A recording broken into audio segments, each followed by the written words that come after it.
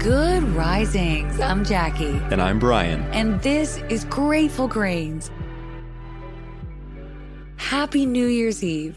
Here we are on the final day of 2021, also the final day of our week talking resolutions. We got it started Monday with a conversation on the power of the word resolute. Tuesday, we talked reflection. Wednesday, we got into execution by breaking our goal down using the SMART method. Yesterday, we covered a few key practices that help us stick to our resolutions. And today, it's all about recommitting. Expecting perfection is a fool's errand. The likelihood of success without mishaps or setbacks is statistically unlikely. What we have to be prepared for and what we should find confidence in is our ability to get back up again, to dust off our knees, remind ourselves why we chose this journey to begin with, and continue up that mountain. What's important to remember when it comes to instances of weakness is that it is not failure. Failure is if our goal is never accomplished.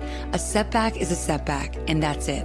It's nothing more, it's nothing less, unless we give it power to influence our belief and our ability to see our journey through. As soon as we allow it to crack our foundation, it can seep in and eat away at our willpower.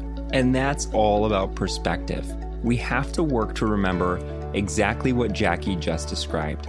Setbacks will happen. Moments of weakness will happen. That doesn't mean we welcome them, but it does mean we prepare ourselves to continue onward once they do.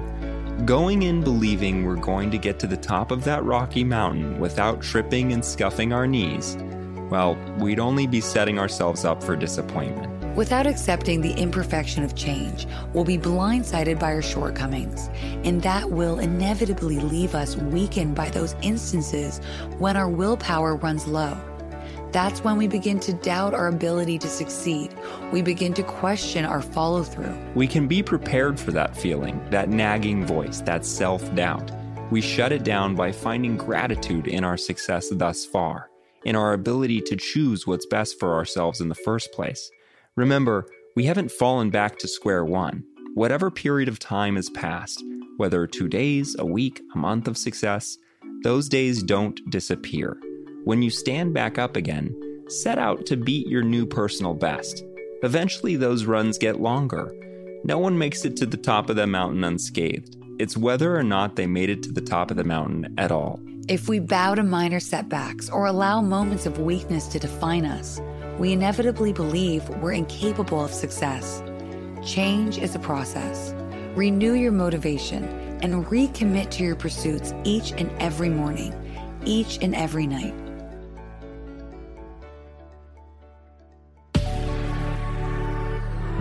Thanks so much for joining us. We've so enjoyed sharing this time with you on Grateful Grains. Happy New Year. We hope you find a way to celebrate. We hope you find renewal and rejuvenation. As a reminder, you can find us on Instagram at Good Risings. You can find me at B McMuffin. And you can find me at JacquelineMWood_1. We're not missing a beat. We will be back this coming Monday, ready to make the best of 2022 in pursuit of happiness. Until then, remember, a better tomorrow starts with today.